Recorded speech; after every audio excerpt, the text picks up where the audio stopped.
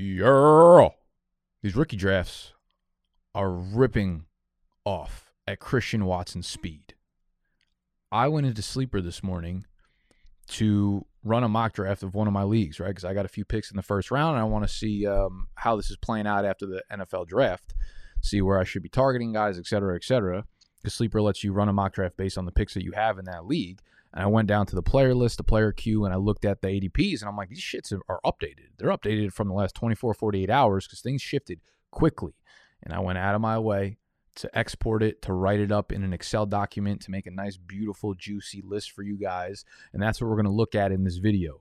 We're going to look at Dynasty Rookie ADP right now, post-NFL draft. And this is about as realistic as you're going to find it. This is a very, very, very clean list outside of a few guys. And I wouldn't even say those are unclean. It ain't even dirty. That just means there's value in some of these players. So we're going to look at this list, all 48 players, and I'm going to identify my favorite values, my least favorite values based on where they're getting picked in rookie drafts right now.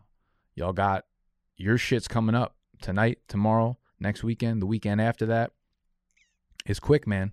I want to be here for you. I want to be your Faja. All right?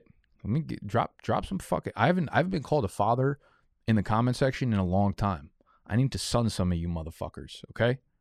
So while you're down there, hit the thumbs up button. Subscribe to the channel if you're new. We're going to be doing Superflex mock draft tomorrow and probably the day after that. So if you want to stay tuned in, make sure you put the D in subscribe, thus making you subscribed to our YouTube channel. My name is Nicholas. This is BDG. Big Dogs Gotta Eat, and y'all know what we got to do. We got to tuck our shirts in. We got to stop yelling. And let's eat.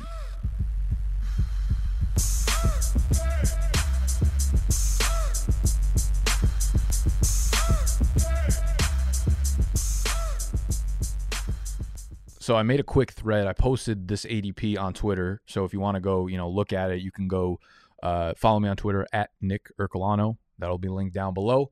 And I made a really quick little thread. I didn't go into any analysis, but I identified my favorite values on the list. I identified my least favorite values on the list. So again, go follow me if you want that type of information. And I'm assuming a lot of you guys watching this now watched the video I put out yesterday or 2 days ago, whatever it was. It was, rookie drafts are now super ugly, right? Everything you need to know for your rookie drafts.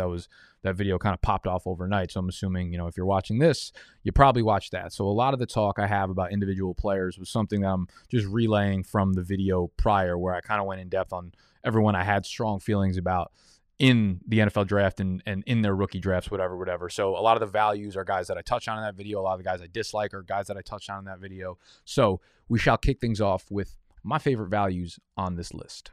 I don't love any of the value in the first round necessarily. I think they're all probably about where they should be picked. So we'll move on to the second round. And the first guy up on my list is David Bell. He was not a guy I was too big of a fanboy of when it comes to just talent.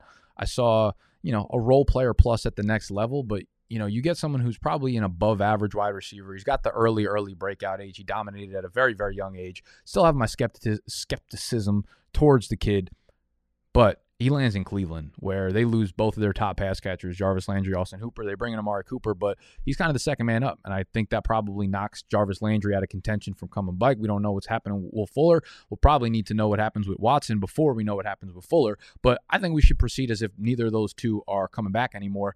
And you pair up David Bell, who, even if he is an average wide receiver or a little bit of above average wide receiver, or if I'm wrong, he's a far above average wide receiver, pair with Deshaun Watson, third round draft capital. That makes him, a really, really good value pick, in my opinion, because you're getting him a tier after, you have guys like James Cook and Rachaad White and George Pickens, and right behind him, Mechie and Wan'Dale Robinson. So I think he is superior to a lot of those players based on the situation and based on the prospect profile outside of just the athleticism there. So I like David Bell a lot at 203.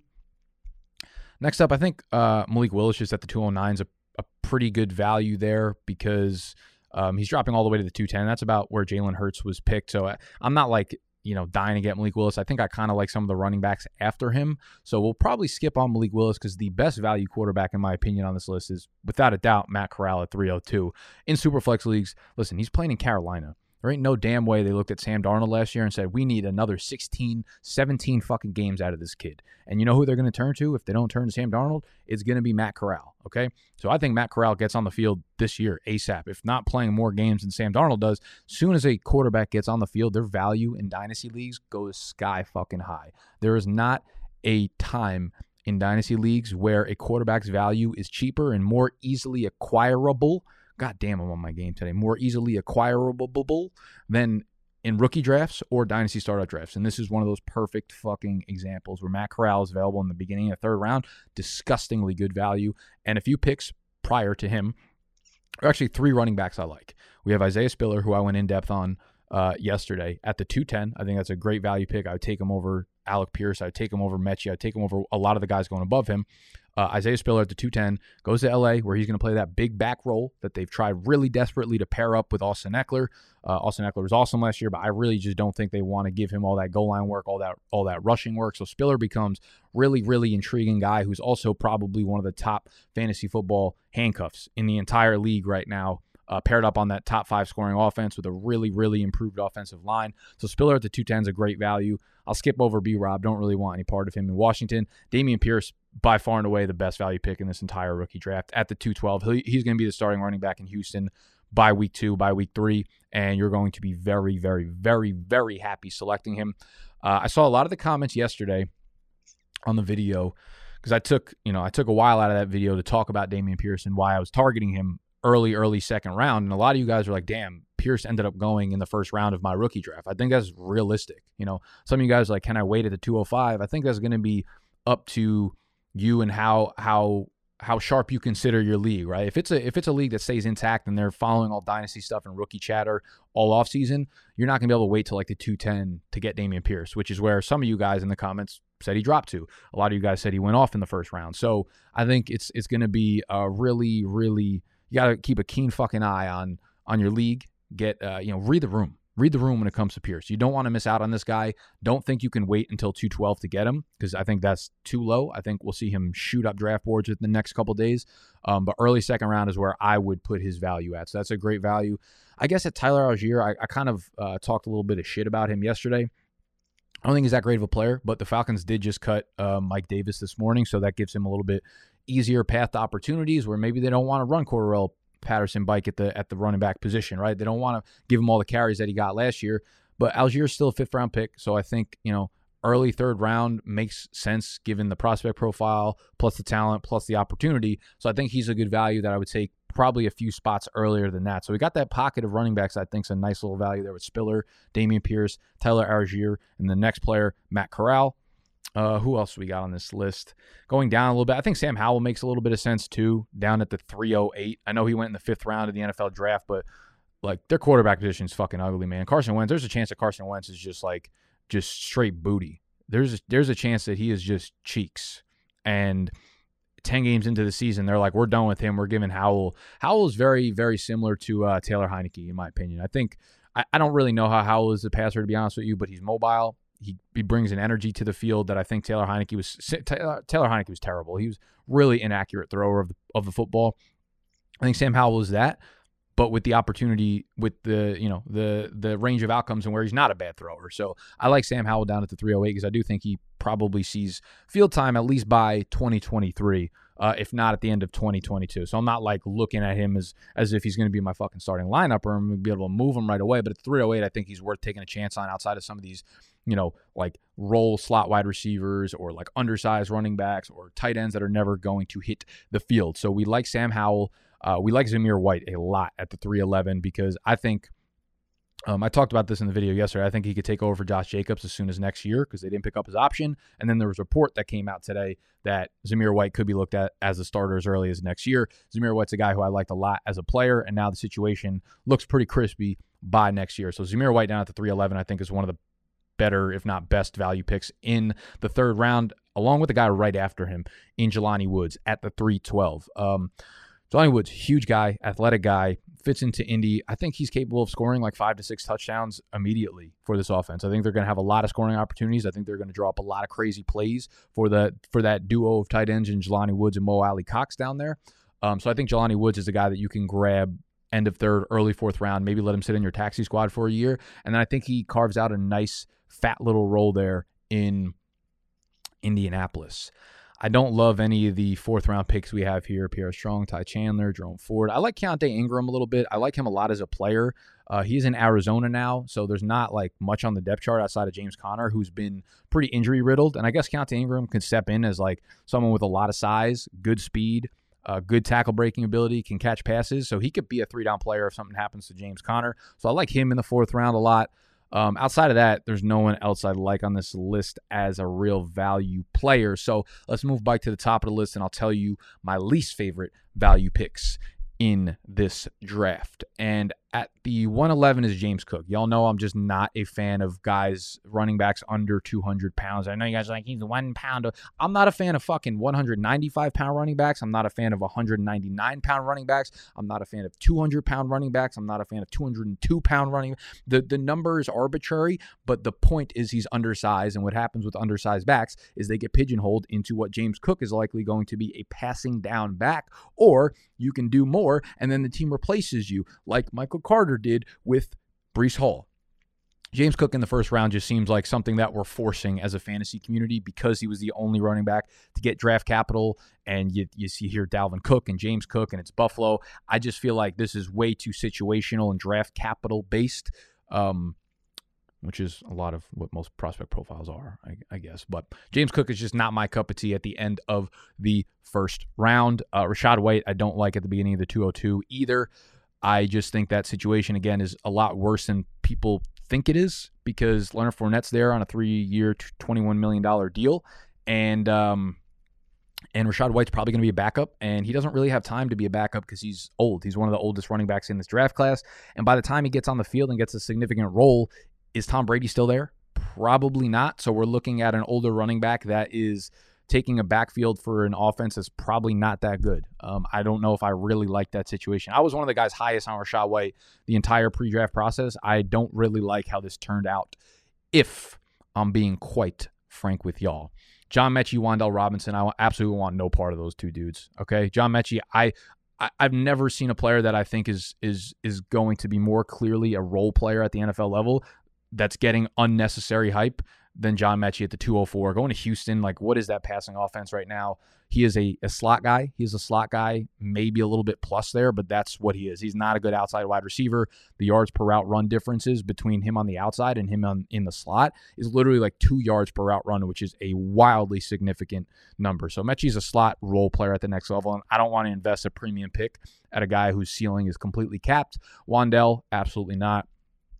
Going down the list, Brian Robinson at the 211, and I don't necessarily dislike Brian Robinson, but when you put him in the tier of Spiller, Dameon Pierce, Tyler Algier, he's probably the guy I want least of, even though he got the best draft capital. If you just look at the situation, that's a committee at best. Like, I think they just chose Brian Robinson because he's a safe player. He's a guy who's not going to fuck things up. He's a guy who gives you stability at the running back position, but like J.D. McKissic clearly is owning third downs. And Antonio Gibson is not going anywhere. Maybe his workload gets scaled down a little bit, but Brian Robinson is not more talented than Antonio Gibson. So I see this being a 3-down committee for quite a fucking while there. So I don't want anything to do with Brian Robinson in the second round. I don't really want anything to do with any of these other running. Like Tyrion Davis-Price is getting pushed up because of his ADP or because of his NFL draft capital in the third round. I don't know what you guys know about Tyrion Davis-Price, but I actually just did the rookie profile write-up for him this morning. So I am fresh off the fucking fingertips here.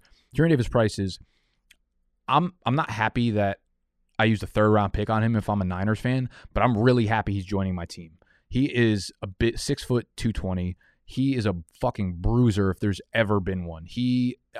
I wouldn't be surprised if, like, in his spare time, he's an Uber driver because he is constantly giving dudes fucking rides, man. He is taking dudes on the legs, on the shoulders, 6 yards down the field. He is not elusive whatsoever. His missed tackles forced rate, his elusiveness rating per PFF and Sports Info, really, really poor. Unbelievable pass blocker. Number 1 in the NCAA. Like the best running back pass blocker in the country. Super physical. He brings in energy to the field that is fucking awesome for a real life team. Not going to be a fantasy player, okay? He's not a good pick in the early third round. I can promise you that. Tyler Batty, Batty, whatever the fuck his actual name is, at the 310 is not a guy really. This just feels like Justice Hill 2.0 all over again. Pierre Strong at the 401.